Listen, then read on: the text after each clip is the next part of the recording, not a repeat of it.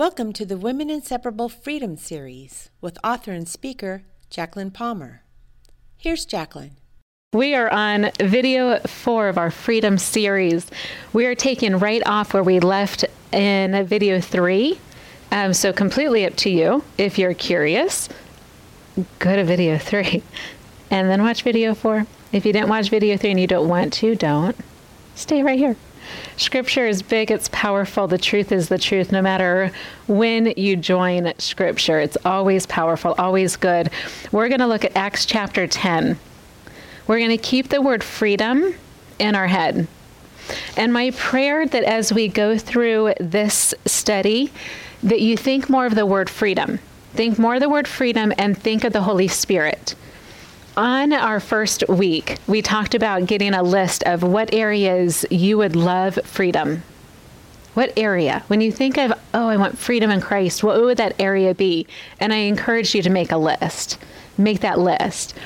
Today for this study, my request is don't think of your list. Your list is written. If it hasn't been written, write it.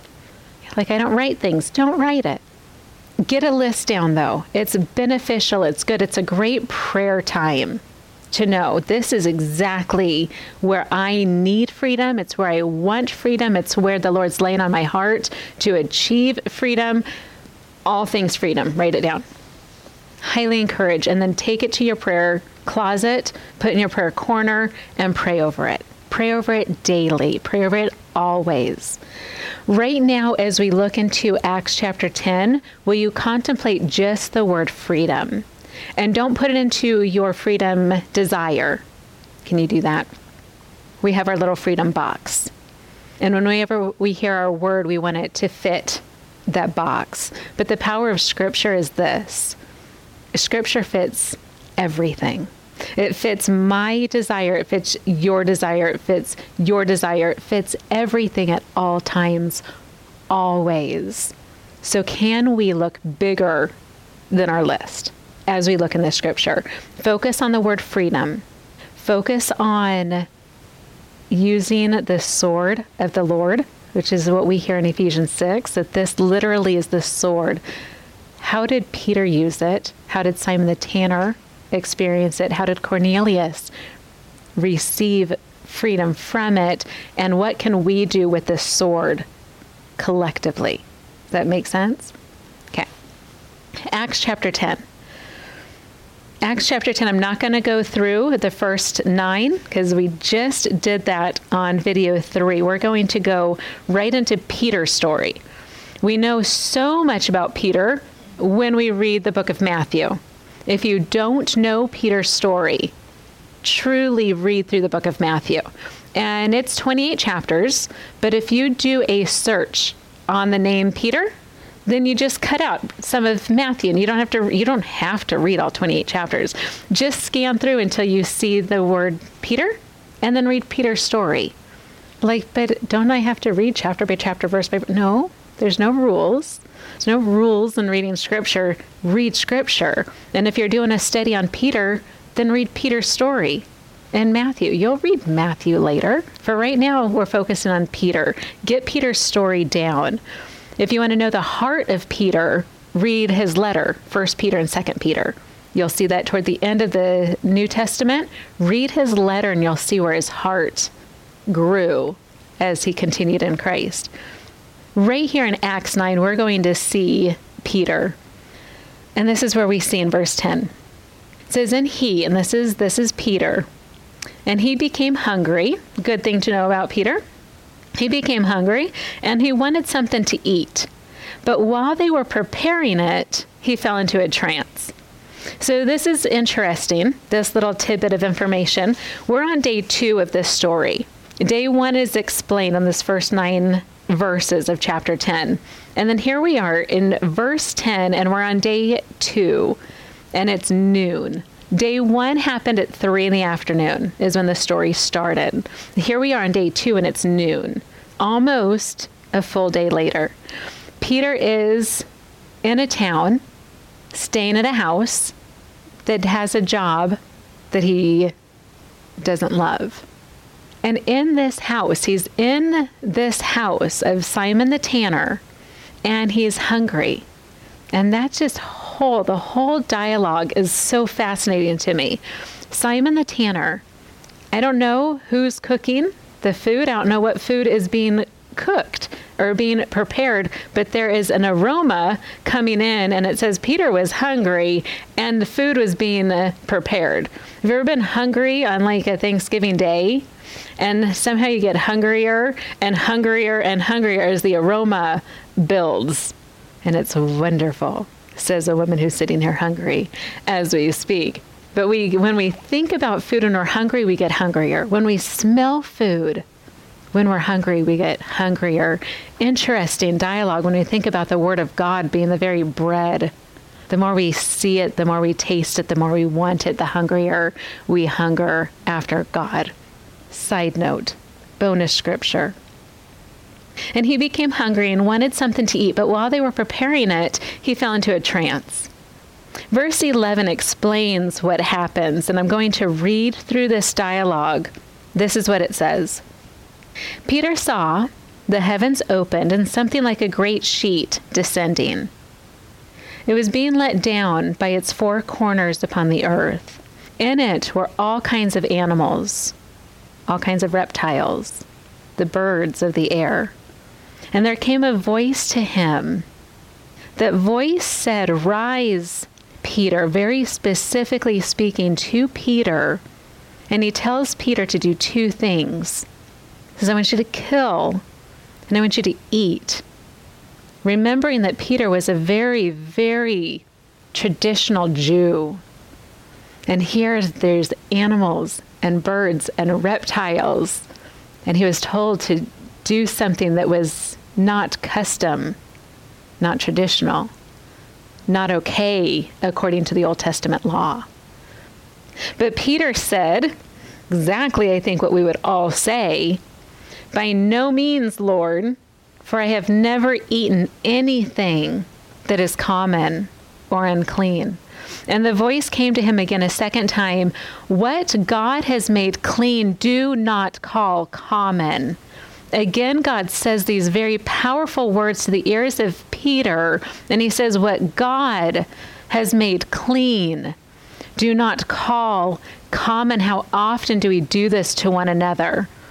You have a conviction, you have a standard, you have a way of life that I would never do, and I'm going to call you unclean because I, in my religion, in my custom, in my tradition, in my meanness, would never.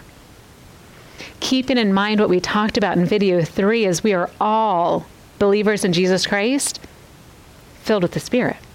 So as we are where we are, we have the Holy Spirit in each of us. How dare we call one another clean or unclean because you live a different life? You know a child of God is a child of God. You've asked them, do you know Jesus as your personal Savior? So, oh, I got saved when I was 12. That's great. Now I'm going to judge you for the way you're living your life.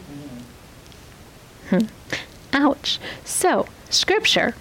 It says this conversation between God and Peter happened 3 times. This is what we learn in verse 16. 3 times God says, I want you to do something. And Peter says, no, that's out of my comfort zone. God says, I want you to do something. Peter says, no, that's out of my conviction. God says, I want you to do something. Peter says, I can't. 3 times this conversation happens. Do you feel that?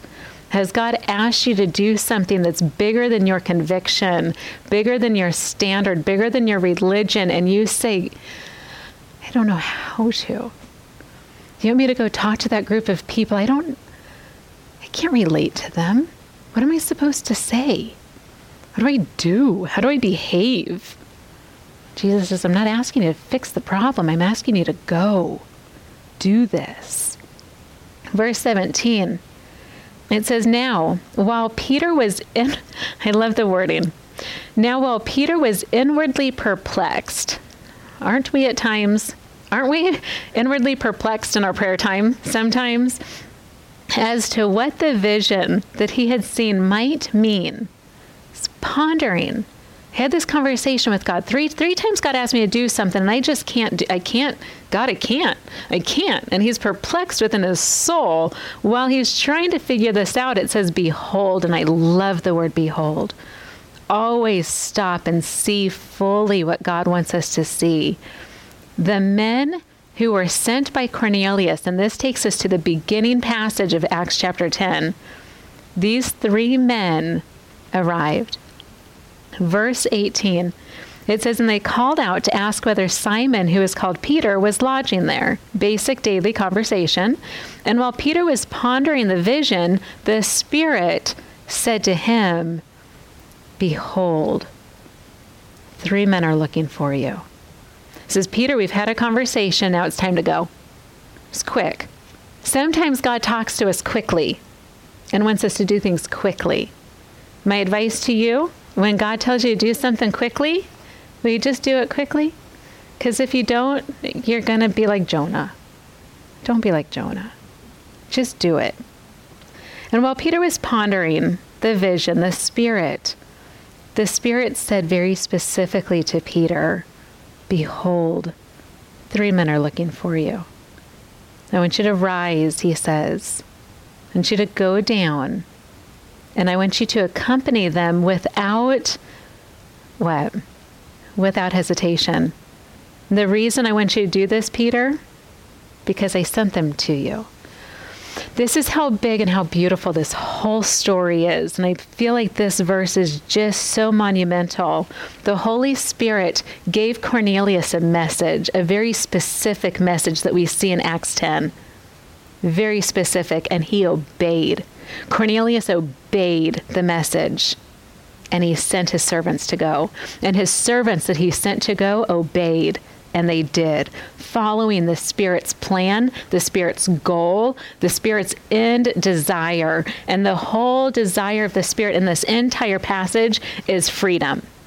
That's what's coming out of this whole chapter is freedom. Freedom bigger than the Jewish nation, a freedom that affects you and me today. That's what's coming from this very, very chapter is freedom. And Cornelius, not knowing the whole big story, obeyed. And his servants, not knowing the whole big story, obeyed. And Peter was told, I need you to do something. Peter said, I can't. Do you see what would happen if Peter stuck with his guns and said no? The Spirit is working. He's working in a way that it affected me today. This story affects me today. The story affects you today. And Cornelius obeyed and the servants obeyed. If Peter said no, then what? When God asks you to do something, will you do yourself a favor and not think about you because it's not about you? Sometimes when God is asking you to do something, it's about somebody else. It's about them finding freedom in Jesus Christ. Do it. And God was very specific with Peter, wasn't he? He says, do it. He said, no. He said, do it. He said, no. He said, do it. I said, no. And while he was contemplating, basically, Peter was saying, I think, so God told me to do something. Do I want to do it? Can I be honest? Have you been there? God's like, do this. I know you want me to do this. I'm Moses. I can't. I can relate. I'm Gideon. I'm the least of the tribe, God. I can't. I have my reasons. I have my excuses. I have my truth. You've picked the wrong person. And God's like, do it. Do it. And then very specifically, he sends the Spirit of God to tell him, do not hesitate. I have something happening. You have to participate. You have to do your part. You have to do your part. So Peter goes. He does his part. Verse 21, it says, and Peter went down. What a beautiful, beautiful sentence. I pray that whatever it is that the Holy Spirit is putting on your heart to do for the kingdom of God, for somebody else's freedom in Jesus Christ, that your sentence could say, and she went. Wherever it is, whatever direction it is, the Holy Spirit is sending you to bring freedom of Jesus Christ into somebody else's life. I pray that your sentence matches Peter's and says, and Peter went, may it say, and you went, because freedom is bigger than you. Yes, we made our list in video 1, and yes, we're going to pray over that specific area of freedom that we're craving in our walk with the Lord. But before we get down to our little bits, our big bits that are within our soul, will you consider freedom is the name of Jesus Christ. And when you look at Acts chapter 10 and on your own, I pray that you'll finish this chapter with you, with God. Even take this passage open on your knees before the throne and see the freedom that God gave to the nation, that God gave to the world, because Peter went. Peter went, a Jew, went to a non-Jewish household who believed in God, and miracles happened. In fact, for the very first time, the Holy Spirit fell upon a non-Jewish people for the very first time in Scripture. What happens in this chapter allowed you and I to sit here in today's society filled with the Holy Spirit. The Holy Spirit was no longer from this point on for the Jewish nation. It was for you and it was for me. Freedom? This is the Freedom series. It's all about Jesus. It's all about Jesus. Is it not? We're so glad you joined us today. If you need prayer or simply have questions, email us at womeninseparable@gmail.com. You can find more Women Inseparable studies on various social media platforms.